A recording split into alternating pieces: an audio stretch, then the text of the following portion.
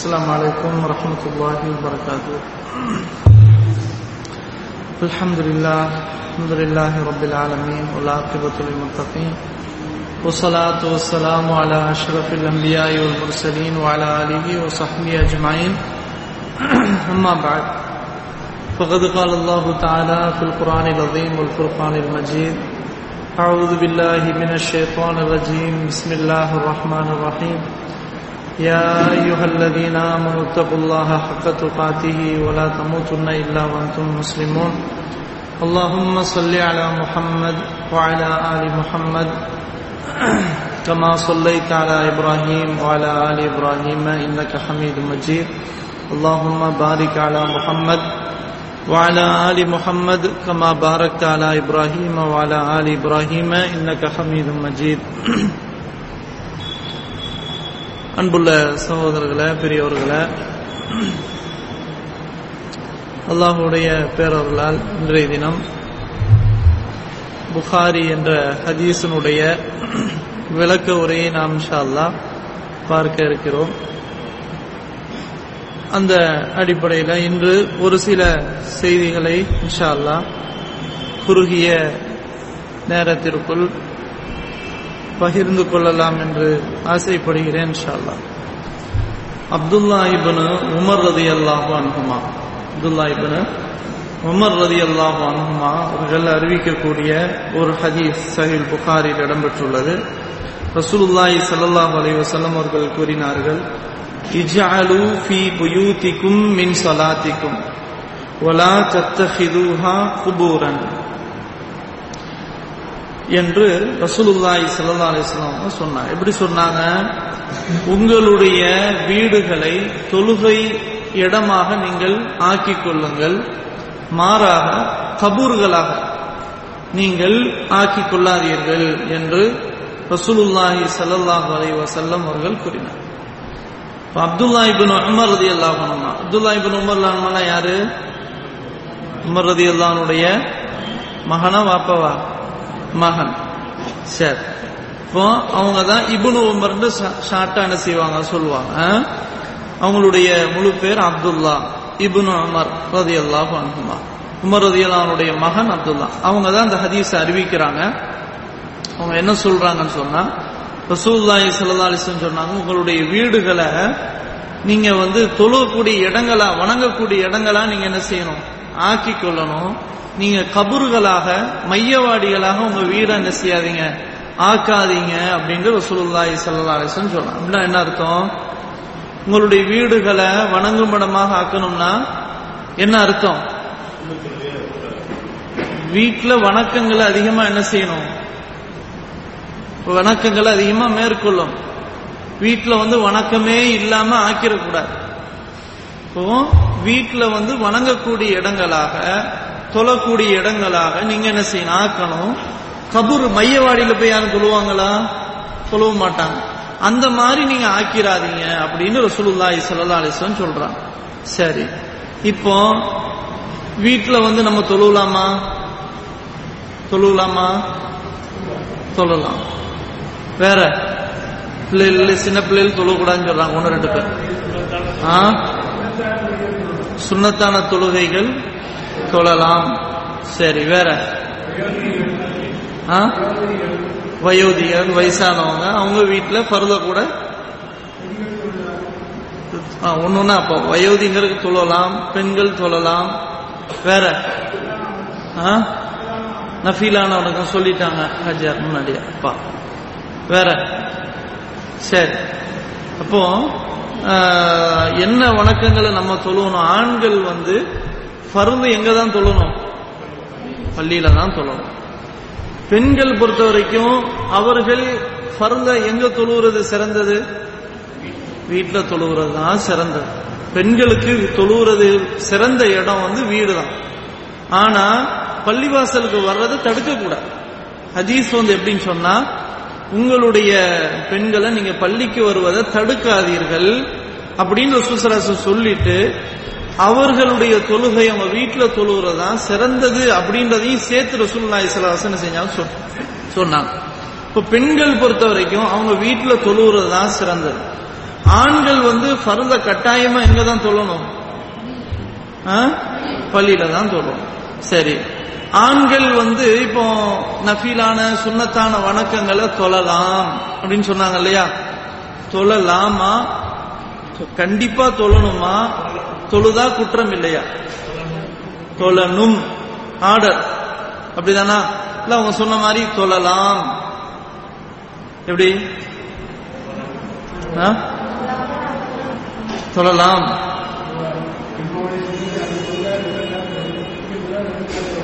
சரி,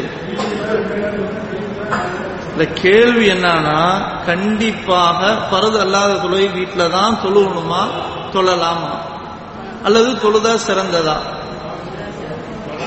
எது சிறந்தது? எது சிறந்தது? வீட்டுல தொழுவுறதுதான் சிறந்தது. வெரி குட், மாஷா அல்லாஹ்.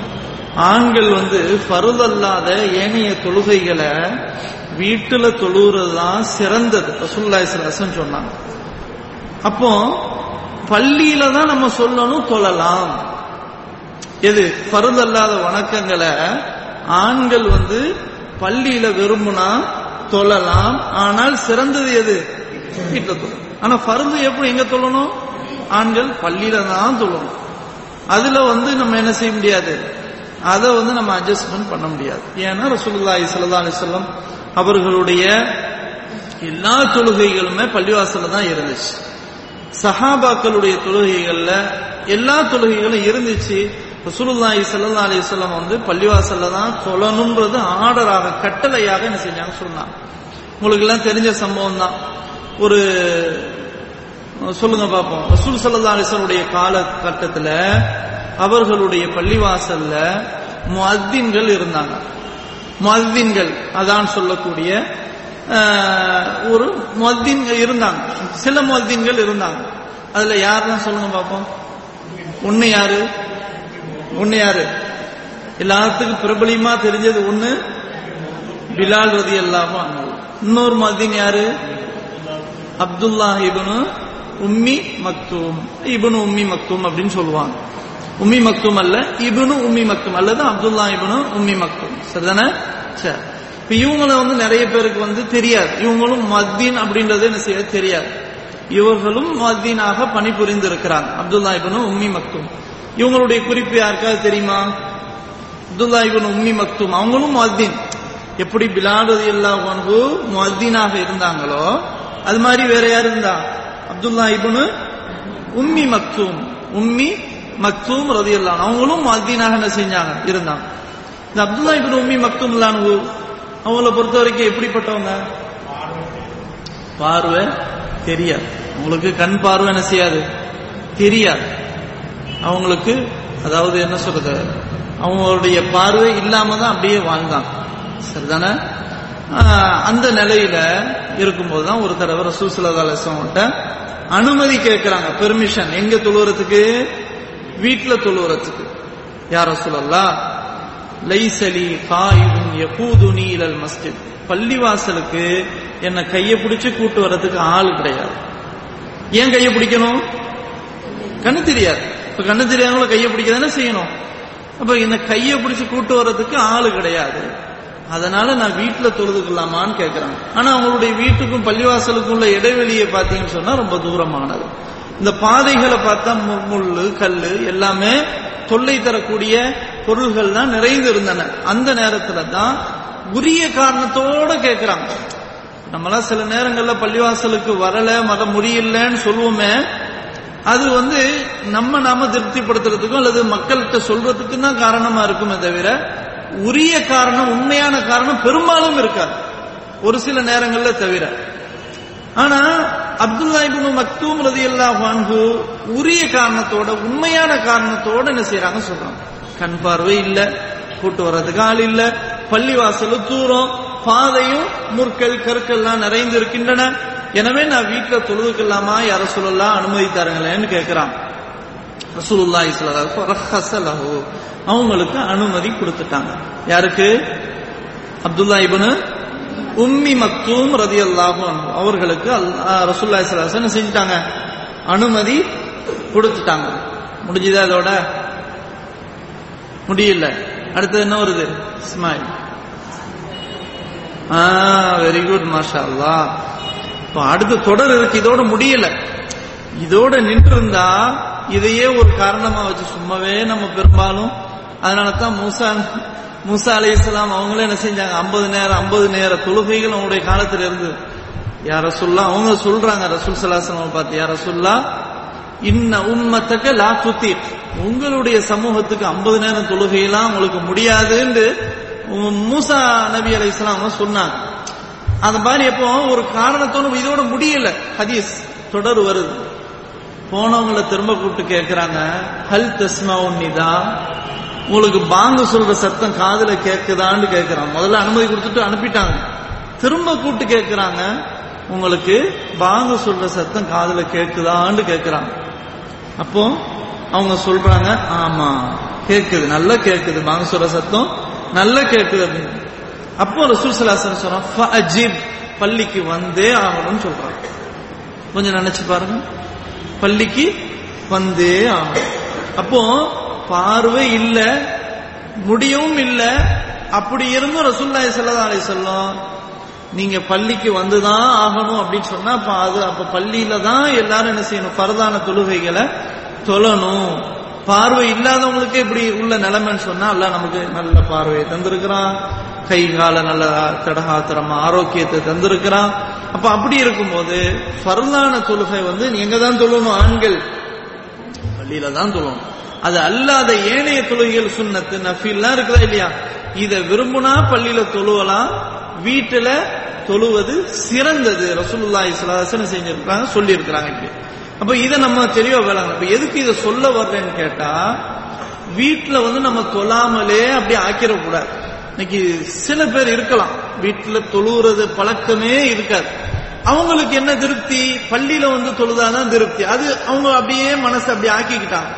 ஆனா ரசூலுல்லாஹி ஸல்லல்லாஹு அலைஹி வஸல்லம் சொல்ற நம்ம படிச்ச ஹதீஸ் யார் அறிவிச்சா, அப்துல்லாஹ் இப்னு உமர் ரலியல்லாஹு அன்ஹு அறிவிக்கிறாங்க, இஜஅலு ஃபீ புயூதிக்கும் மின் ஸலாத்திக்கும் வலா தத்தஹிதுஹா குபூரன், உங்களுடைய வீடை தொழுகை இடமாக நீங்கள் ஆக்கிக் கொள்ளுங்கள், அதை கபூராக நீங்க ஆக்கிராதீங்கன்னு ரசூலுல்லாஹி ஸல்லல்லாஹு அலைஹி வஸல்லம். அப்ப தொழுகிற இடமா நம்ம ஆக்கணும், வீட்டுல நம்ம தொழணும். இப்படி ஒரு தொழுகை, ஒரு வணக்கத்தை நம்ம ஏற்படுத்தணும். அப்பதான் அந்த வீடு பாதுகாக்கப்பட்ட வீடாக இருக்கும், நிம்மதி தரக்கூடிய வீடாக இருக்கும். வீட்டுல வணக்கமே இல்ல, நிம்மதி இருக்காது, கஷ்டம் தான் என்ன செய்ய ஏற்படும், பிரச்சனைகள் தான் வரும். ஷைத்தான் என்ன செய்வான், அங்க நிப்பான் முன்னாடி. விளங்குதா உங்களுக்கு? அப்போ வீட்டுல வணக்கங்களை என்ன செய்யணும், அதிகமாக ஏற்படுத்தி கொள்ளணும் அப்படின்றது நமக்கு இந்த ஹதீஸ் என்ன செய்ய விளங்கு. சரி, ரசூலுல்லாஹி ஸல்லல்லாஹு அலைஹி வஸல்லம் அவர்கள் இரவு தொழுகை எங்க தொழுவாங்க, வீட்டுல தான் தொழுவாங்க.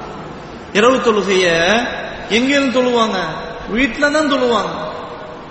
ஹதீஸ்களை நிறைய படிச்சிருக்கிறோமா இல்லையா, கால் வீங்கிற அளவுக்கு தொழுவாங்க, ரொம்ப நீளமா தொழுவாங்க அப்படின்லாம் பாக்குறோமே. எங்க தொழுவாங்க, வீட்டுல தான் தொழுவாங்க ரசூலுல்லாஹி ஸல்லல்லாஹு அலைஹி வஸல்லம்.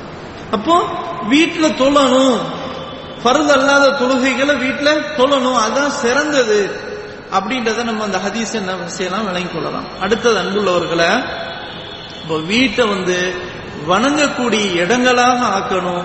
வணங்காத கபுரை போல நம்ம என்ன செஞ்சிடக்கூடாது, வீட்டை ஆக்கிவிடக் கூடாது.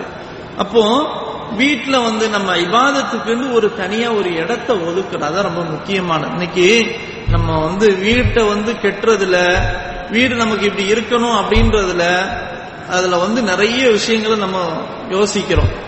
ஆனா அதுக்கு முன்னாடி நம்ம ஒன்ன சிந்திக்கணும், தொழுறதுக்குண்டு இபாதத் செய்யறதுக்குன்னு நமக்கு வீட்டுல ஒரு இடம் இருக்கணும் அப்படின்றத நம்ம என்ன செய்ய சிந்திக்கணும். சரி, கெட்டதா இல்ல, அப்ப இருக்கிற ஒரு இடத்தையாவது நம்ம இந்த இடத்தை தொழுகைக்குன்னு ஒதுக்குற மாதிரி ஒரு இடத்தை நம்ம என்ன செய்யணும், நிச்சயமா ஒதுக்கணும்.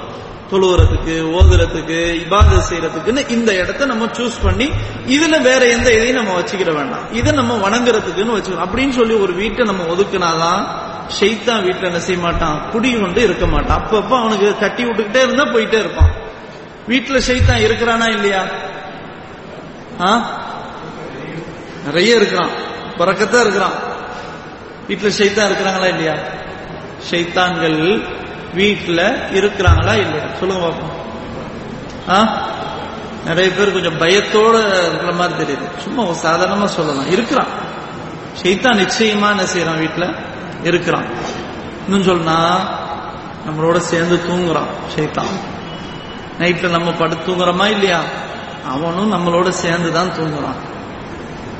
இன்னும் அதோட கூடுதலா சொல்ல போனா நம்ம உட்கார்ந்து சாப்பிடுறோமா இல்லையா, சாப்பிடுறோம்ல, சாப்பிடும்போது ஷைத்தானுக்கு சேர்த்துதான் நம்ம சாப்பாடை கொடுத்துறோம். அவனும் நம்ம பக்கத்துல தான் உட்கார்ந்து சாப்பிட்டுக்கிறான். விதிவிலக்கா சிலர்கிட்ட அவன் ஷைத்தான் ஒட்டுறது கிடையாது, நைட்ல தங்குறது கிடையாது. இல்லையா? பெரும்பாலும் ஷைத்தானை பொறுத்த வரைக்கும் வீட்டுல அதிகமான வீடுகள்ல அவன் நைட்ல தூங்குறான். அதிகமான வீடுகள்ல சாப்பிடும் போதெல்லாம் அவனும் சேர்ந்து சாப்பிடுறான். உண்மையா இல்லையா? உண்மையா இல்லையா? ஆமா. அது எப்படி உண்மை அப்படின்றத நம்ம ஹதீஸ படிச்சா தெரிஞ்சிடும். இப்போ ரசூலுல்லாஹி ஸல்லல்லாஹு அலைஹி வஸல்லம் அவங்க சொல்றாங்க, முஸ்லிம் என்ற ஹதீஸ் நூல்ல இடம் பெறுது.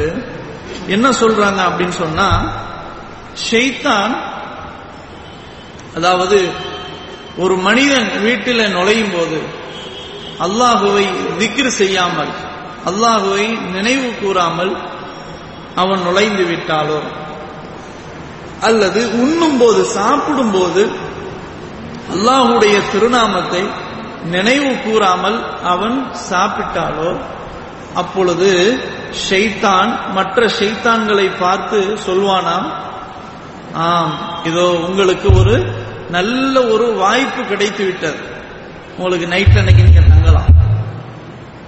அதே மாதிரி இன்னைக்கு உங்களுக்கு சூப்பரான ஒரு விருந்து இருக்கு இந்த வீட்டுல அப்படின்னு. அதுவும் இரவு உணவு. ரசூலுல்லாஹி ஸல்லல்லாஹு அலைஹி வஸல்லம் டின்னருக்கு தான் வருவானா. இன்னைக்கு டின்னர் தான் எல்லா இடங்கள்லயும் கொஞ்சம் அதிகமா இருக்கும், வெளிய வட்டாரங்கள்லாம். அப்போ இரவு உணவுக்கு தான் ஷைத்தான் அது அப்படியே சொல்லி காட்டுறாங்க ரசூலுல்லாஹி ஸல்லல்லாஹு அலைஹி வஸல்லம். ஷைத்தான் மற்ற ஷைத்தான்களை பார்த்து சொல்வானா, இதோ நீங்கள் இந்த வீட்டுல இரவுல நீங்க தங்கலாம், தங்குறதுக்கு ஒரு அழகான இடம் கிடைச்சிருச்சு, அடுத்தது இரவு உணவும் உங்களுக்கு இருக்குது அப்படின்னு ஷைத்தான் சொல்வான். இது எப்போ? வீட்டுல நுழையும் போது அல்லாஹ்வை நினைவு கூறாம நுழைஞ்சிட்டா, சாப்பிடும் போது அல்லாஹ்வுடைய பேரை சொல்லாம சாப்பிட்டா இந்த வாய்ப்பு ஷைத்தானுக்கு நம்ம கொடுக்கறோம். இது ரசூலுல்லாஹி ஸல்லல்லாஹு அலைஹி வஸல்லம் சொன்ன ஹதீஸ். இப்ப கொஞ்சம் சிந்திச்சு பாருங்க, எத்தனை தடவை நம்ம வீட்டுல நுழையும் போது அல்லாஹ்வுடைய திருநாமத்தை சொல்லாம நுழைஞ்சிருப்போம்.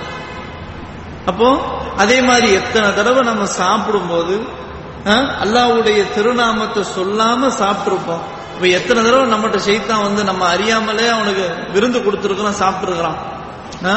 இத ரசூலுல்லாஹி ஸல்லல்லாஹு அலைஹி வஸல்லம் செய்றான்னு சொல்றான். இப்ப ஷைத்தான் வீட்டுல இருக்கிறானா இல்லையா? இருக்கிறான். அப்ப என்ன செய்யறது? அவனை விரட்டணும். விரட்டுறதுக்கு என்ன வழிகள் இருக்கின்றன? அதையும் ரசூலுல்லாஹி ஸல்லல்லாஹு அலைஹி வஸல்லம் அவர்கள் தெளிவா நமக்கு படிச்சு தந்துதான் போனாங்க, ஒண்ணுமே விட்டு விடல.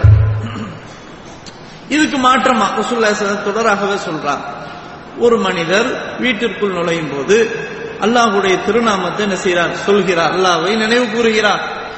உண்ணும் போது அல்லாஹ்வுடைய பேரை சொல்லி சாப்பிடுகிறார். அப்படி இருந்தா ஷைத்தான் மற்ற ஷைத்தான்களை பார்த்து சொல்வானாம், லா மபீத லக்கும் வலா அஷா, உங்களுக்கு இன்னைக்கு தங்குறதுக்கு இடம் கிடையாது, உங்களுக்கு இரவு உணவும் கிடையாது. அவ்வளவுதான். ஏன்? அந்த மனுஷன் அந்த வீட்டை நுழைஞ்சவன் அவன் அல்லாஹ்வுடைய பேரை சொல்லி நுழைஞ்சிட்டான் வீட்டுக்குள்ள. ஒண்ணு. ரெண்டாவது, சாப்பிடும் போதும் அல்லாஹ்வுடைய பேரை சொல்லிட்டான். அதனால உங்களுக்கு இன்னைக்கு இரவுல தங்குறதுக்கு இடம் கிடையாது, உங்களுக்கு இரவு உணவும் கிடையாது என்று ரசூலுல்லாஹி ஸல்லல்லாஹு அலைஹி வஸல்லம் அவர்கள் ஷைத்தான் சொல்வதாக நமக்கு சொல்றாங்க. இது எங்க இருக்கு? சஹீஹ் முஸ்லிம்ல பதிவு செய்யப்பட்ட ஒரு ஹதீஸ். அப்ப கொஞ்சம் சிந்திச்சு பாருங்க. இப்ப வீட்டை பொறுத்த வரைக்கும் நம்ம வணங்கக்கூடிய இடங்களாக ஆக்கிட்டா ஷைத்தான் என்ன செய்ய மாட்டான்? நெருங்க மாட்டான். நம்ம அப்படி ஆக்கல, அல்லாஹ்வை நம்ம நினைவு கூறல, ஷைத்தான் என்ன செஞ்சிருவான்? ஃபுல்லா நம்மளோட இருப்பான். அல்லாஹ் பாதுகாக்கும். அதனால தான் இன்னைக்கு வீடுகள்லாம் பார்க்கிறோம் பல பிரச்சனைகள். வீடுகள்ல பல பிரச்சனை, சம்பந்தமே ஏன் தான் இந்த பிரச்சனை வருதோன்றது பிரச்சனைக்கு பிறகுதான் நமக்கு தெரியும். ஆச்சரியமா இருக்கும். கணவன் மனைவியோட பிரச்சனை, பிள்ளைகளோட பிரச்சனை, குடும்பத்தவர்களோட பிரச்சனை, வீட்டுக்குள்ள போன பிரச்சனை, வெளியே வந்தா பிரச்சனை இல்லை. பள்ளிவாசலுக்கு வந்தா பிரச்சனை. இப்படி எல்லாம் சில மனிதர்கள் வாழக்கூடியதை பார்க்கிறோம், நினைக்கிறத பார்க்கிறோம். இப்ப என்ன காரணம் நினைக்கிறீங்க? இப்ப ரசூலுல்லாஹி ஸல்லல்லாஹு அலைஹி வஸல்லம் அவர்கள் சொன்ன அந்த செய்தி பொய்யா இருக்குமா? ஒரு காலமும் பொய் இருக்காது, 100% உண்மைதான். அப்போ ரசூல் ஸல்லல்லாஹு அலைஹி வஸல்லம் அவர்கள் சொன்ன அந்த வழிமுறையை நம்ம என்ன செய்யலாம்? பின்பற்றலாம். அப்போ நம்ம இன்ஷா அல்லாஹ் இனிமேல் வீட்டுக்குள் நுழையும் போது அதுக்குன்னு ரசூல் ஸல்லல்லாஹு அலைஹி வஸல்லம் துஆ கற்று தந்திருக்கிறாங்க. என்ன துஆ ஓதணும்? பிஸ்மில்லாஹி வலஜ்னா வ பிஸ்மில்லாஹி கரஜ்னா வ அலல்லாஹி ரப்பினா தவக்கல்னா. மாஷா அல்லாஹ். அப்போ துஆவும் மனப்பாடமா இருக்குது, மனப்பாடத்துல இருக்குது. உள்ள போகும்போது இப்படி ஓதுறோமா அப்படின்னா பெரும்பாலும் ஓதி இருக்க மாட்டோம். அப்ப இனிமேல் ஓதணும். ஏன்? ஷைத்தான் வந்துருவான், பயம் இருக்கணும். ஷைத்தான் வந்துட்டா நமக்கு எல்லாமே பிரச்சனை தான். அப்ப என்ன செய்யணும்? இந்த துஆவை என்ன செய்யணும்? ஓதணும். குறைந்தபட்சம், ஆக குறைந்தபட்சம் இந்த துஆவை கண்டிப்பா மனப்பாடம் பண்ணணும். ஏன்னா ரசூல் ஸல்லல்லாஹு அலைஹி வஸல்லம் அவர்கள் கற்றுத்தந்த, ஒரு வீட்டுல நுழைஞ்சா அந்த துஆ ஓதிட்டு போங்கன்னு கற்று தந்திருக்கிறாங்க. அப்ப அந்த துஆவை நம்ம என்ன செய்யணும்? ஓதணும். அது நம்ம மனப்பாடம் பண்ணணும். எத்தனையோ விஷயங்களை மனப்பாடம் பண்றோம், இது ஒரு பெரிய விஷயமா? அப்ப இதை நம்ம நிச்சயமா என்ன செய்ய? மனப்பாடம் பண்ணி நம்ம ஓதிட்டு தான் நுழையணும். முடிந்தால் அந்த துஆவை ஒரு ஸ்டிக்கர் அடிச்சு வீட்டு வாசல்ல ஒட்டுங்க. வர்ற எல்லாரும், நீங்க மட்டும் இல்ல, வர்ற எல்லாரும் அதை ஓதிட்டு உள்ள நுழையட்டும். அப்படி ஒரு வேலையை நம்ம செய்யணும். இதெல்லாம் நம்ம இதெல்லாம் சின்ன விஷயம் நினைக்க கூடாது. ஏன்? இதெல்லாம் நம்ம சொல்றது ஹதீஸ், ஸல்லல்லாஹு அலைஹி வஸல்லம் சொன்ன ஹதீஸ். இப்படி நம்ம செய்யல, அப்ப நம்ம எல்லாத்துக்கும் திறந்து விட்டு ஷைத்தானை உள்ள வர வைக்கிறோம். இப்ப இதுல நம்ம என்ன செய்யணும்? சின்ன விஷயம் தானேன்னு நம்ம விடக்கூடாது. இப்ப இதுல நம்ம துஆ ஓதிட்டு போனோம். குறைந்தபட்சமா சொல்றதா அவங்க சொன்னது போல பிஸ்மில்லா, அல்லாஹ்வுடைய பிஸ்மில்லா. ஒன்னும் தெரியல, அந்த டக்குன்னு மனப்பாடத்துல இல்ல அப்படின்னு சொல்லணும். பிஸ்மில்லா. எதை செய்யும் போதும் பிஸ்மில்லான்னு சொன்னாவே ஷைத்தானை பிடிக்காது. அல்லாஹ்வுடைய பேரை கொண்டு நான் போறேன், நுழையிறேன், சாப்பிடுறேன், எதை சொன்னாலும் ஷைத்தானை பிடிக்காது. குறைந்தபட்சம் அப்படியாவது நம்ம என்ன செய்யணும்? சொல்லிட்டு போகணும். சரியான? அப்போ இது ஒரு முக்கியமான ஹதீஸ். அந்த துஆ, அல்லாஹ்வுடைய பேரை கொண்டு நுழைந்தோம், வெளியேறுவோம், அல்லாஹ்வின் மீதே நாங்கள் பொறுப்பை சாட்டுவோம் அப்படின்றது ஒரு முக்கியமான ஒரு துஆ. வெளியே போகும்போது ரசூல் ஸல்லல்லாஹு அலைஹி வஸல்லம் கற்று தந்திருக்கிறாங்க. அந்த துஆ என்ன துஆ சொல்ல யாருக்கா தெரியுமா? பிஸ்மில்லாஹி தவக்கல்து அலல்லாஹ் லா ஹவ்ல குவத்த இல்லா பில்லாஹ். என்ன முடிஞ்சதா? அதோட இன்னும் இருக்குது, துஆக்கள் இருக்கு. சரி, குறைந்தபட்சம் நீங்க சொன்னது போல பிஸ்மில்லாஹி தவக்கல்து அலல்லாஹ் லா ஹவ்ல குவத்த இல்லா பில்லாஹ். ஓகே, அதை மட்டும் சொல்லலாம். அதோட சேர்த்து இன்னும் ஹதீஸ்ல வருது, அல்லாஹும்ம இன்னி அஊது பிக அன் அஸில்ல அவ் உஸல்ல அவ் அஸில்ல அவ் உஸல்ல. வருதா இல்லையா? அவ் அஸ்லிம அவ் உஸ்லம அவ் அஜ்ஹல அவ் யுஜ்ஹல அலை. அற்புதமான துஆமா துஆ இருக்குது.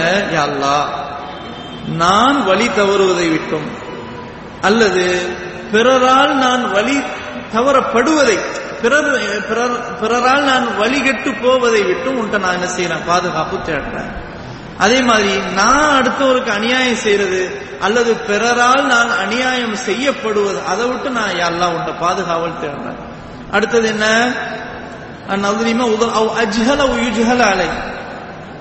நான் மடமையாவுறது, நான் முட்டாளாவுறது, ஒரு ஏமாந்து போறது, அதை விட்டு நான் பாதுகாப்பு தரேன். அல்லது பிறர் என்னை ஏமாற்றப்படும், பிறரால் நான் ஏமாறுவதை விட்டு நான் உன்ட்ட பாதுகாவல் தேடுறேன்.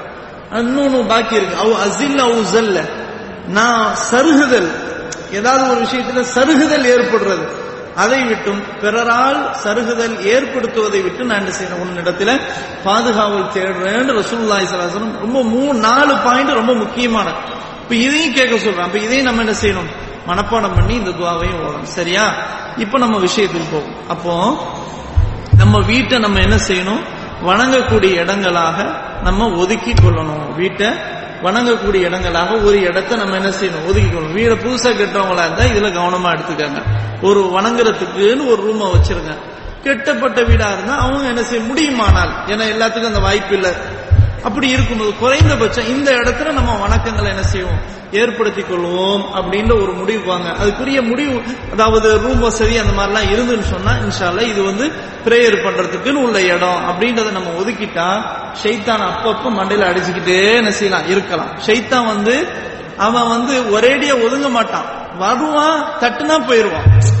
விளைச்சல். அப்ப நம்ம அந்த இதாவது செய்யணும். குறைந்தபட்சம் கண்ட்ரோல் நம்ம வீட்டுக்குள்ள போனா ஷைத்தான முதல்ல என்ன செய்யணும், விரட்டணும். அதே மாதிரி வீட்டுல நுழையும் போது நம்ம என்ன சொல்லிட்டு நுழையணும்? துவா முடிஞ்சதுமா, துவாவுக்கு பிறகு சலாம் சொல்லணும். முதல்ல சலாம் சொல்லணும். வீட்டுல உள்ள நுழையும் போது சலாம் சொல்லணும். முதல்ல தட்டணும், சலாம் சொல்லணும், அதுக்கு பிறகுதான் நுழையணும். அது யாரா அம்மாவா இருந்தாலும் சரி, பாப்பாவா இருந்தாலும் யாரா இருந்தாலும் சரி, உள்ள நம்ம நுழையிறோமா, எந்த வீட்டுக்கு போனாலும் சரி சலாம் சொல்லிட்டு போறோம். சலாம் சொல்றது சாதாரண விஷயம் இல்லை. அஸ்ஸலாம் அப்படின்றது அல்லாஹ்வுடைய பெயர்ல ஒண்ணு இல்லையா, இல்லையா?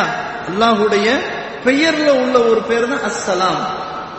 அல்லாஹ்வுடைய அந்த சாந்தி சமாதானம் உங்கள் மீது உண்டாவதாக, அங்கேயும் கூட அல்லாஹ்வுடைய பேரை தான் நம்ம நினைவுக்கு வரணும். இப்ப சலாம் சொல்லாம உள்ள நுழைகிறது அது தவறானது. அங்கேயும் பிரச்சனை தான் என்ன செய்ய ஏற்படும். இப்ப இதையும் நம்ம என்ன செய்யணும், கவனத்துல வச்சுக்கணும். இப்ப உதாரணமா யாராவது சலாம் சொல்லாம உள்ள வந்துட்டாங்கன்னு ஹதீஸ் அடிப்படையில் என்ன செய்யணும் தெரியுமா, அவங்கள கொஞ்சம் நீங்க வெளியே வாங்க அப்படின்னு சொல்லி சலாம் சொல்லிட்டு உள்ள வாங்கன்னு சொல்லணும். அப்படி ஹதீஸ் இருக்கு. அப்ப அந்த மாதிரி நம்ம என்ன செய்யணும், அப்படி இதுல வெக்கப்படக்கூடாது. அம்மாட்ட போய் எப்படி சொல்லுவா, அப்பாட்ட போய் எப்படி சொல்ற, அல்லது கணவன் மனைவிட்ட போய் இதெல்லாம் புதுசா அப்படிலாம் நீங்க நினைக்கவே கூடாது. சலாத்தை சொல்லிட்டு உள்ள போனாதான் அங்கேயே நமக்கு ஒரு நிம்மதி என்ன செய்யும் கிடைக்கும். இப்ப வீட்டுல பெரும்பாலும் பிரச்சனைகள் உருவாகுவதற்கு காரணமே நம்முடைய செயல்பாடுகள் தான். நம்ம ஒழுங்கா இருக்கல, அதான் பிரச்சனை. ஏன்னா அல்லாஹ் சுப்ஹானஹு வ தஆலா குர்ஆன்ல சொல்றான், வல்லாஹு ஜஅல லகும் மின் புயூதிக்கும் சகனா. அல்லாஹ் உங்களுடைய வீடுகள்ல நிம்மதியை, மன அமைதியை ஏற்படுத்தி இருக்கிறான் அப்படின்னு அல்லாஹ் சொல்றான். இப்ப அல்லாஹ் சொல்றது பொய்யாகுமா? அல்லாஹ்வுடைய ஏற்பாடு என்ன, நமக்கு அல்லாஹ் ஒரு வீட்டை தந்துறான், அந்த வீட்டுல அல்லாஹ் நிம்மதியை வச்சிருக்கிறான். அத பல சந்தர்ப்பங்கள்ல நம்ம உணரலாம். வெளியூர்கள்ல, வெளிநாடுகள்ல, அல்லது மன உளைச்சல்ல ஏதாவது ஒண்ணு இருக்கும்போது வீட்டுல போய் இருந்த கொஞ்சம் ஒரு ராகத்தை அடைஞ்சா அப்ப தெரியும் அதனுடைய நிம்மதி. அப்போ அல்லாஹ் இதை ஏற்படுத்தி இருக்கிறான். ஆனா அல்லாஹ் ஏற்படுத்தி இருக்கிறத நம்ம என்ன செய்யறோம், தடுத்து நம்மளால பிரச்சனைகளை நம்ம அதிகப்படுத்தி கொள்ளணும். அப்போ வீடு நிம்மதியா இருக்கணும் அப்படின்னு சொன்னா முதல்ல அங்க நம்ம வணங்கக்கூடிய இடங்களாக என்ன செய்யணும், ஆக்கணும். சரி, அடுத்தது ரசூலுல்லாஹி ஸல்லல்லாஹு அலைஹி வஸல்லம் ஷைத்தான் விரண்டு போவதற்கு இன்னொரு வழிமுறை சொல்லி தந்திருக்கிறாங்க. என்ன வழிமுறை? முதல்ல தொழுறத சொல்லியாச்சு. ரசூலுல்லாஹி ஸல்லல்லாஹு அலைஹி வஸல்லம் அவர்களும் வீட்டுல இரவு தொழுகைகளை தொழுவாங்க அப்படின்றத சொல்லியாச்சு. ஆண்கள் வீட்டுல ஃபர்து அல்லாத தொழுகைகளை தொழுவது சிறந்தது அப்படின்றதையும் சொல்லியாச்சு. பெண்களை பொறுத்த வரைக்கும் அவர்கள் வீட்டுல தொழுகிறதுதான் சிறந்தது, பள்ளிவாசலுக்கு தொலை வரலாம், தடுக்க கூடாதுன்னு சொல்லியாச்சு. இது ஒரு வழிமுறை. ஷைத்தான் நம்ம வீட்டுல இருந்து அகற்றுவதற்கு இன்னொரு வழிமுறை என்ன, வீட்டை நுழையும் போது துஆ ஓதிட்டு போறது, அல்லாஹ்வை நினைவு கூறுறது, சாப்பிடும் போது பிஸ்மில்லா சொல்லி சாப்பிடுவது, இது நம்ம ஷைத்தானை வர விடாம தடுக்கக்கூடிய இன்னொரு முக்கியமான வழிமுறை. இப்படி செஞ்சா ஷைத்தான் நம்ம வீட்டுல தங்க மாட்டான், நம்மளோட சேர்ந்து இரவு உணவு என்ன செய்ய மாட்டான், சாப்பிட மாட்டான். இது ஹதீஸ் அடிப்படையில் பேசியாரு. மூணாவது விஷயம் என்ன அப்படின்னு சொன்னா, குர்ஆனை ஓதணும். என்ன செய்யணும்? குர்ஆனை ஓதணும். குர்ஆனை வீட்டுல ஓதுனாதான் ஷைத்தான் செய்வான், ஓடி போவான். ரசூலுல்லாஹி ஸல்லல்லாஹு அலைஹி வஸல்லம் சொன்னாங்க, சூரத்துல் பக்ரா, குறிப்பாக சூரத்துல் பக்ரா எந்த வீட்டில் ஓதப்படுகிறதோ அந்த வீட்டுல யாரு வெளியே விரண்டோடுறான், ஷைத்தான் வரணும். அப்ப சூரத்துல் பக்ராவுக்கு அவ்வளவு பெரிய சக்தி இருக்குது, பவர் இருக்குது. எதுக்கு? அல்லாஹ்வுடைய கலாமுக்கு பவர் இல்லைன்னு சொல்ல முடியுமா? அல்லாஹ்வுடைய கலாமுக்கு அவ்வளோ பெரிய வலுவான சக்தி, ஷைத்தான விரட்டுற சக்தி எதுக்கு இருக்குது? சூரத்துல் பக்ராவுக்கு இருக்கு. ரசூலுல்லாஹி ஸல்லல்லாஹு அலைஹி வஸல்லம் அவர்கள் கற்றுத்தந்த ஒரு அற்புதமான வழிமுறை. சரி, ஒரு தடவை ஓதியாச்சு, அதோட விட்டா இனிமேல் வரவே மாட்டான் அப்படின்னு அர்த்தமா? இல்ல, திரும்பவும் வருவான். இப்ப என்ன செய்யணும்? அடிக்கடி சூரத்துல் பக்ராவை வீட்டுல என்ன செய்யணும், ஓதணும். ஓத ஓத ஷைத்தான் செய்வான், போவோம். ஷைத்தான் ஒரேடியாக வரமாட்டான், அப்படி போறவன் கிடையாது. அவன் அளவு கடந்து ஒளிந்து மறைந்து இருக்கக்கூடியவன். சந்தர்ப்பம் கிடைக்குமோ திரும்ப வருவான். அதனால தான் அல்லாஹ் சுப்ஹானஹு வ தஆலா அவனுக்கு என்ன பேரை வச்சிருக்கிறான், மின் ஷர்ரில் வஸ்வாஸ் அல் ஹன்னாஸ். அல் ஹன்னாஸ், அவன் அளவு கடந்து ஒளிந்து மறைந்து இருக்கக்கூடியவன். தெரியாது, கண்ணுக்கு தெரியாது, அவன் ஒளிஞ்சு இருப்பான். சந்தர்ப்பம் கிடைக்கும் போது உள்ள வந்துருவான். அப்ப நம்ம என்ன செய்ய, அப்பப்ப அவனை நம்ம இந்த மாதிரியான இபாதத்துகளை செஞ்சு தட்டும் போது அவன் வரமாட்டான், ஓடி போயிடுவான். திரும்ப வருவான், திரும்ப தட்டமும் போயிடும். அப்ப சூரத்துல் பக்ராவை என்ன செய்யணும், குறிப்பாக சூரத்துல் பக்கரா அதிகமாக வீட்டில ஓத வேண்டும். ரசூலுல்லாஹி ஸல்லல்லாஹு அலைஹி வஸல்லம் அவர்கள் நமக்கு வலியுறுத்தி சொன்ன ஒன்று. இப்ப இதுல நம்ம என்ன செய்யணும்? அதிகமாக சூரத்துல் பக்கராவை ஓதுனீங்கன்னு சொன்ன அந்த மாதிரி எல்லாம் செஞ்சா நமக்கே தெரியும் அந்த மாற்றங்கள் என்னென்ன. முன்னாடி நடந்ததை விடவும் இப்போ நடக்கிறதே நமக்கு அந்த மாற்றங்களை நம்மால் என்ன செய்ய முடியும், உணர முடியும். குர்ஆன் ஓதுறவங்களுக்கு நிறைய ஹதீஸ்களை சொல்லிட்டு போலாம். நிறைய சஹாபாக்கள் உணர்வு பூர்வமாக இஹ்லாஸோட அல்லாஹுக்காக வேண்டி குர்ஆனுடைய சில சூறாக்களை ஓதும் போது வானவர்கள் வானத்திலிருந்து என்ன செஞ்சிருக்கிறாங்க, இறங்கி இருக்கிறாங்க அப்படின்ற ஹதீஸ்கள்லாம் சஹீஹுல் புகாரில நம்ம பல இடங்கள்ல பார்க்கிறோம். விளங்கிச்சா இல்லையா? அப்போ குர்ஆனுடைய வசனம் ஓதுவதற்கு அவ்வளவு பெரிய ஒரு சக்தி இருக்கிறது, அவ்வளவு பெரிய நன்மை இருக்கிறது, பாதுகாப்பு இருக்கிறது என்பதை நம்ம என்ன செய்யணும், புரிந்து கொள்ளணும். எவ்வளவு பெரிய நோய் நொடியாக இருந்தாலும் சூரத்துல் ஃபலக் சூரத்துல் நாஸ் இருக்குது பாருங்க, அதுல கிடைக்கக்கூடிய ஷிஃபா வேற எதுலையுமே கிடைக்கும். அவ்வளவு ஒரு பவர்ஃபுல்லானது சூரத்துல் ஃபலக் சூரத்துல் நாஸ். இப்ப இதெல்லாம் நம்ம என்ன செய்யணும், கவனமாக இருக்கணும். அப்போ வீட்டை நம்ம நிம்மதியா இருக்கணும் அப்படின்னு சொன்னா இது போன்ற வணக்கங்களை என்ன செய்யணும், மேற்கொள்ளும். சரி, இப்ப நம்ம வீடுகள்லாம் என்ன நடக்குதுன்னு பாத்தீங்கன்னு சொன்னா இதுக்கு மாற்றமா நடக்குது. எதுக்கு மாற்றமா? வீட்டை கபூரா ஆக்கிறாதீங்க, வணங்கக்கூடிய இடங்களா ஆக்குங்கன்னு ரசூல் ஸல்லல்லாஹு அலைஹி வஸல்லம் கட்டளை. ஆனா நம்ம வீடு எப்படிதான் ஆகுது, வணங்கக்கூடிய இடங்களாக பெரும்பாலும் இல்லை. இன்னைக்கு பாத்தீங்கன்னு சொன்னா மகரிப்லேந்து நைட்டு 11 மணி வரைக்கும் இருக்குமா அல்லது அதுக்கு மேலேயான்னு தெரியல, சீரியல் ஓடாத வீடு கிடையாது.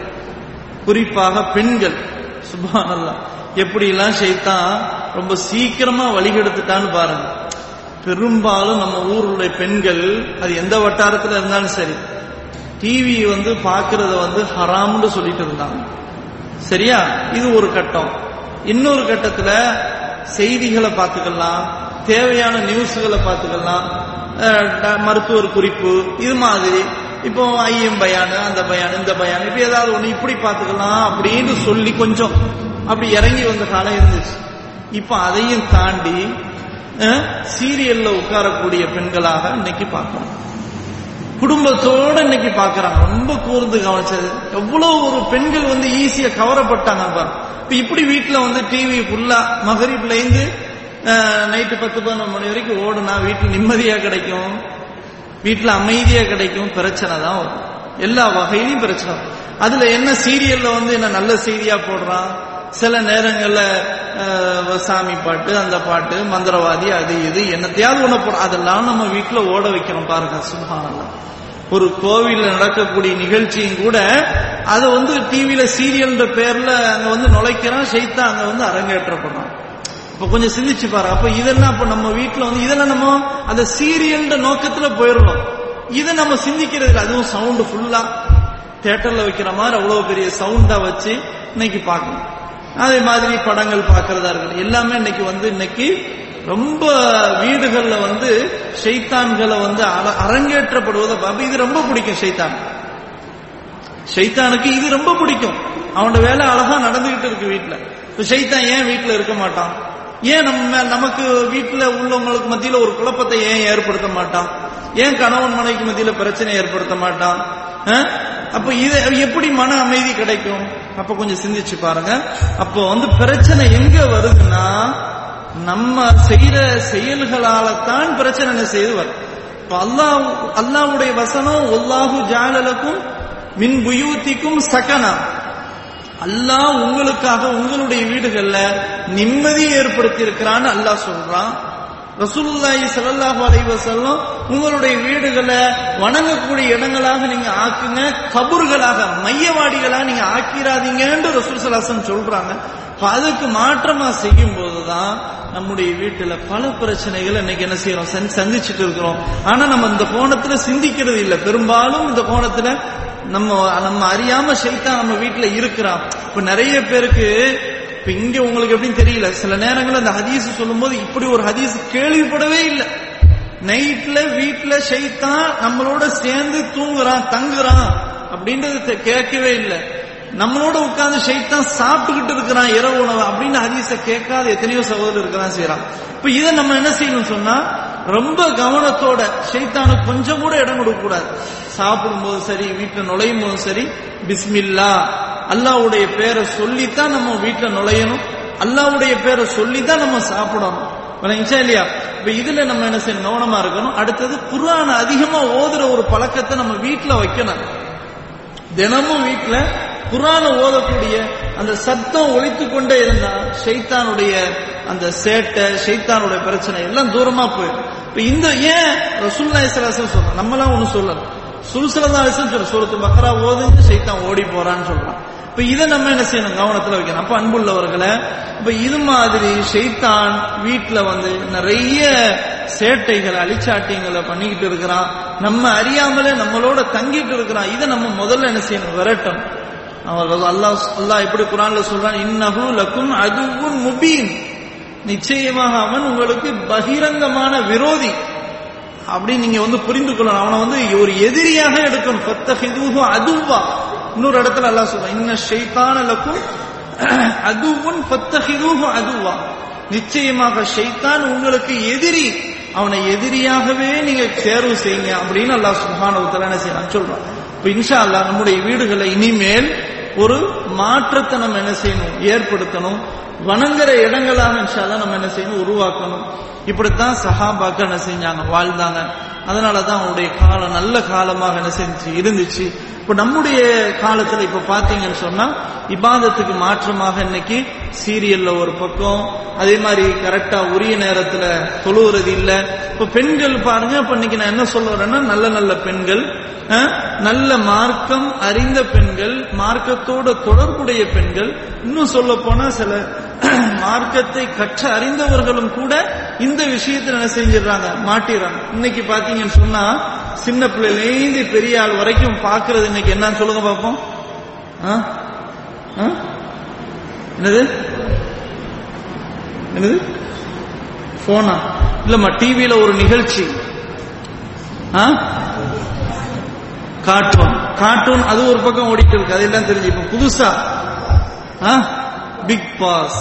இன்னைக்கு எல்லா வீட்லயுங்க இந்த நிகழ்ச்சியை பார்க்காத யாருமே இல்லை. பிக் பாஸ் அது என்னமோ ஒரு நிகழ்ச்சியை நடத்துறான். சுப்ஹானல்லாஹ், அதுல என்ன ஒரு பெரிய ஒரு விளைவு என்னன்னு தெரியுமா? ஒரு வீட்டுல என்ன நடக்குமோ அந்த சம்பவத்தை அப்படியே திரையுலகத்துக்கு கொண்டு வரும். இப்ப ஒரு அடுத்த வீட்டுல எட்டி பார்க்கறதுக்கு சமம். அவன் படுக்கை அறையிலிருந்து குளிக்கிற இடம், அதாவது குளிக்கிற இடம் நேரடியா இல்லாட்டாலும் அந்த ஆடைகள், அறகுறை ஆடைகள், வீட்டுல இருக்கிறது, பேசுறது, பழகுறது, சமையல் பண்ற எல்லாத்தையும் அதுல கொண்டு வந்து காட்டுறான். இன்னைக்கு சின்ன பிள்ளைங்க பெரிய ஆள் வரைக்கும் அதை என்ன செய்யறாங்க, அதை பாக்குறான். இது எவ்வளவு பெரிய ஒரு எந்த இடத்துக்கு போய்கிட்டு இருக்கணும்னு பாருங்க. இதுவும் நம்ம வீட்டுல இன்னைக்கு வரைக்கும் அது ஓடிக்கிட்டு இருக்குது, தினமும் ஓடுது. இப்ப எவ்வளவு பெரிய அநியாயம். ஒரு நம்ம வீட்டில் உள்ளவங்களை அடுத்தவங்க பார்க்க விரும்புவோமா? நம்ம அடுத்த வீட்டுல நேரடியா இதை பார்த்தா எவ்வளவு பெரிய தப்புன்னு சொல்லுவோம். ஆனா நம்ம பிள்ளை டிவியில் அந்த நிகழ்ச்சியை பார்க்கறது நம்ம அமைதியா இருக்கும். இல்லையா? நேரடியா பார்க்கறதுக்கு நம்ம அனுமதி கொடுக்க மாட்டோம், ஆனா டிவியில பாக்குறதுக்கு அனுமதி கொடுக்குறோம். அப்ப இது என்னங்க? அப்ப நமக்கே தெரியும் ஷைத்தான் நம்மள ஒரு கட்டத்தை மறைச்சு வச்சிருக்கிறான். அந்த திரைய அந்த கனெக்ஷன் வேலை செய்யாம வச்சிருக்கிறான். இல்ல நம்ம என்ன செய்வோம், பார்க்க விடாம தடுப்போம். பெற்றோர்கள் சேர்ந்து பார்க்கறோம்னா எவ்வளவு பெரிய அசிங்கம். அப்ப இதெல்லாம் நம்ம கவனத்துல வைக்கணும். அப்ப இப்படி இதெல்லாம் அரங்கேற்றி வீட்டுல சினிமா பாட்டோட, சீரியலோட, இது மாதிரியான நிகழ்ச்சியோட நடந்துன்னு சொன்னா இப்ப வீட்டுல என்ன நிம்மதி கிடைக்கும்? இப்ப வீட்டை நம்ம வணங்குற இடமாக ஆக்கல, அதான் பிரச்சனை. வீட்டுல அல்லாஹுவை வணங்கக்கூடிய இடங்களாக நம்ம ஆக்கிறோம். ரசூலுல்லாஹி ஸல்லல்லாஹு அலைஹி வஸல்லம் இன்னொரு இடத்துல சொல்றாங்க, வீட்டுல எவர்கள் அல்லாஹுவை நினைவு கூறுகிறார்களோ அவர்களுக்கும் நினைவு கூறாதவர்களுக்கும், அல்லாஹ்வை நினைக்காம வீட்டுல இருந்தேன்னு சொன்னா அவங்களுக்கு உள்ள வித்தியாசம் என்ன தெரியுமா? உயிருள்ளவர்களும் மரணித்தவர்களும் போன்றவர்கள். இப்போ அல்லாஹ்வை வீட்டுல, நம்ம வீட்டுல உட்கார்ந்து அல்லாஹ்வை நம்ம நினைக்கலன்னு சொன்னா நம்ம உயிரோட இருக்கிறதும் ஒண்ணுதான், மரணிக்கிறதும் ஒண்ணுதான். அந்த நிலைமை தான் ரசூலுல்லாஹி ஸல்லல்லாஹு அலைஹி வஸல்லம் சொன்னாங்க. கொஞ்சம் செஞ்சு பாரு. அப்ப இதெல்லாம் நம்ம என்ன செய்யணும், கவனத்தில் இருக்கு. அப்போ அல்லாஹ் சுப்ஹானஹு வ தஆலா வல்லாஹு ஜஅல லக்கும் மின் புயூதிக்கும் சகனா, அல்லாஹ் உங்களுடைய வீடுகளை உங்களுக்கு நிம்மதியை வச்சிருக்கிறான்னு அல்லாஹ் சொல்லும் போது நிச்சயமாக அல்லாஹ்வுடைய வாக்குறுதி உண்மையை பொய்யாகாது, நிச்சயமாக பொய்யாகாது. ரசூலுல்லாஹி ஸல்லல்லாஹு அலைஹி வஸல்லம் அவருடைய வாக்குறுதி பொய்யாகாது. இப்ப ஷைத்தான் எந்தெந்த நேரத்துல வருவான், எப்படி வருவான், அதையெல்லாம் நம்ம தடுக்கிற அந்த வழிமுறைகளை நம்ம கையில எடுக்கணும். ஒரு சில விஷயங்களை மட்டும்தான் நான் உங்களோட பகிர்ந்திருக்கிறேன். எனவே அது சம்பந்தமாக ஷைத்தான் வீட்டுல என்னென்ன சேட்டைகள்லாம் பண்ணுவான், என்னென்ன செய்வான், இதெல்லாம் நம்ம கொஞ்சம் கூடுதலாக படிக்கும் போது நம்ம உஷாராக இருப்பதற்கும், நாம் மட்டும் இல்ல நம்முடைய பிள்ளைகள், நம்முடைய எதிர்கால சந்ததிகள், அதே மாதிரி நமது குடும்பம், ஏன்னா அதெல்லாம் பாதுகாக்க வேண்டிய பொறுப்பு நமக்கு இருக்கு. வெறுமனே மனைவிக்கு காசை கொடுக்கறதும் பிள்ளைகளை வளர்க்கறதும் அப்படின்னு நம்முடைய வாழ்க்கையை என்ன செய்ய முடியாது, முடித்து விட முடியாது. அவங்கள சொர்க்கத்துக்கு கூட்டு போகக்கூடிய அதாவது ஒரு பொறுப்பு நமக்கு இருக்குது. ஆனா அதுக்கு அடங்கவே இல்லை, மாறவே இல்லை. அது அவங்களுக்கு அல்லாவுக்கும் இல்லை, அது வேற விஷயம், அல்லாவுடைய நாட்டத்தில் உள்ள. ஆனா நம்ம பொறுப்பு நமக்கு இருக்குதுன்றதை நம்ம நினைத்து நம்ம என்ன செய்யணும், அவங்கள வழி நடத்தணும். ஏன் அல்லாஹ் சொல்றான், யா அய்யுஹல்லதீன ஆமனூ கூ அன்ஃபுஸக்கும் வ அஹ்லீக்கும் நாரா, ஈமான் கொண்டவர்களே உங்களையும் உங்களுடைய குடும்பத்தாரையும் நரக நெருப்பிலிருந்து நீங்கள் தற்காத்துக் கொள்ளுங்கள், பாதுகாத்துக் கொள்ளுங்கள் அப்படின்னு அல்லாஹ் சுப்ஹானஹு வ தஆலா என்ன செய்யறான்னு சொல்றான். அப்போ வெறுமனே உங்களை மட்டும் அப்படின்னு அல்லாஹ் சொல்லல, உங்களுடைய குடும்பத்தார்களையும் நீங்கள் நரகத்திலிருந்து பாதுகாத்துக் கொள்ளுங்கள் அல்லாஹ் ஆர்டரா சொல்லும் போது, அப்போ நம்ம அந்த ஆர்டரை நம்ம நினைத்து அல்லாஹ் நமக்கு கட்டளை இட்டிருக்கிறான் அப்படின்னு நம்ம நினைத்து என்ன செய்யணும், நம்முடைய மனைவி பிள்ளைகளை எல்லாம் அது அல்லாஹ்வுடைய மார்க்கத்தின் அடிப்படையில நம்ம என்ன செய்யணும், கொண்டு போகணும், நிர்வாகம் செய்யணும். அப்ப இதுதான் நம்ம மீது அல்லாஹ்வால் ஏற்படுத்தப்பட்டுள்ள பொறுப்பு என்பதை நம்ம என்ன செய்யணும். நாளைக்கு அல்லாஹ் சுப்ஹானஹு வ தஆலா அங்க கேள்வி கேட்பான். நம்ம ஒண்ணுமே இல்லாம இங்க உட்கார்ந்துட்டு அவங்களை எல்லாம் செய்ய விட்டுட்டு நாளைக்கு அல்லாஹ் காப்பாத்துவான், நமக்கு எதிராக வந்துடும் சொன்ன எவ்வளவு பெரிய நஷ்டம். இன்னைக்கு நம்ம பிள்ளைகளை நம்ம கவனத்தோட வளர்க்கிறோம், அதாவது பாசத்தோட வளர்க்கிறோம், அன்பு செலுத்துறோம். பிள்ளைகளை ஏதாவது ஒண்ணுன்னு சொன்னா நம்ம மனசு துடிக்குது. அதே சமயத்துல மார்க்க விஷயத்துல நம்ம என்ன செய்யறதுல, அவங்கள பார்க்கிற தொழுவுறதுல, இபாதத்துல, அவங்களுடைய கேரக்டர்ஸ்ல, இதெல்லாம் நம்ம வந்து என்ன செய்யல, கவனம் செலுத்துறது. இப்ப இதனால பின்னாடி பிரச்சனைகளை சந்திக்கக்கூடிய சூழ்நிலை, நம்முடைய மௌத்துக்கு பிறகு நம்ம பிள்ளைங்க நமக்கு துவா செய்யாத ஒரு பிள்ளையா என்ன செஞ்சிடும், அல்லாஹ் காப்பாற்றணும். அந்த மாதிரி எல்லாம் இல்லாமல் அல்லாஹ் காப்பாற்றணும். இப்ப அதற்குரிய ஏற்பாட்டை நம்ம என்ன செய்யணும், சரியா நம்ம செஞ்சுட்டு மௌத்தாகணும். இதுதான் நம்முடைய லட்சியமா என்ன செய்யணும் இருக்கணும். அப்போ இதெல்லாம் நம்முடைய பொறுப்பாக நம்ம எடுத்துக்கொண்டு நாளை மறுமை நாள்ல நாம் மட்டும் இல்லாம நம்முடைய மனைவி, பிள்ளைகள், குடும்பம் எல்லாரும் ஒன்று சேர்ந்து இருக்கக்கூடிய ஒரு சூழலை நம்ம இன்ஷா அல்லாஹ் ஏற்படுத்தணும். ஏற்படுத்துவதற்கு முயற்சி நம்ம என்ன செய்யணும், சும்மா ஏற்படுத்த முடியாது, அதுக்கு பல முயற்சிகள் என்ன செய்யணும். ரசூலுல்லாஹி ஸல்லல்லாஹு அலைஹி வஸல்லம் தமது குடும்பத்தவர்களை எல்லாம் நல்ல முறையில் என்ன செய்வாங்க, சொல்லுவாங்க, பேசுவாங்க. அதே மாதிரி சொல்ல வேண்டிய விஷயங்களை கரெக்டா சொல்லி அல்லாட்ட நீங்க தான் பதில் சொல்லணும்ன்றதையும் என்ன செய்வாங்க, சேர்த்து சொல்லுவாங்க. எனவே நம்முடைய வீடுகளை அல்லாஹுக்காக, அல்லாஹுடைய வணக்கங்களை செய்வதற்காக நம்ம வீடுகளை அமைத்துக் கொள்வோம், நிம்மதியாக வாழ்வோம். அல்லாஹ்வுக்கு சுப்ஹானஹு வ தஆலா அப்படிப்பட்ட ஒரு தூய ஒரு வாழ்க்கை நமது வீட்டை அல்லாஹ் ஆக்கி இம்மையிலும் மறுமையிலும், இதைவிடவும் அல்லாஹ் மறுமையில சொர்க்கத்துல ஜன்னத்துல் ஃபிர்தௌஸ்ல குடும்பத்தோடு அனைவரோடு அங்கு சங்கமிப்பதற்கும் வாழ்வதற்கும் பிரவேசிப்பதற்கும் வல்ல அல்லாஹ் தௌஃபீக் செய்வானாக என்று கூறி இத்தோடு எனது இந்த உரை நிறைவு செய்து கொள்கிறேன். வாஹிரு தாவானா அல்ஹம்துலில்லாஹி ரப்பில் ஆலமீன். சுப்ஹானக்கல்லாஹும்ம வ பிஹம்திக அஷ்ஹது அன் லா இலாஹா இல்லா அன்த அஸ்தக்ஃபிருக வ அத்தூபு இலைக்.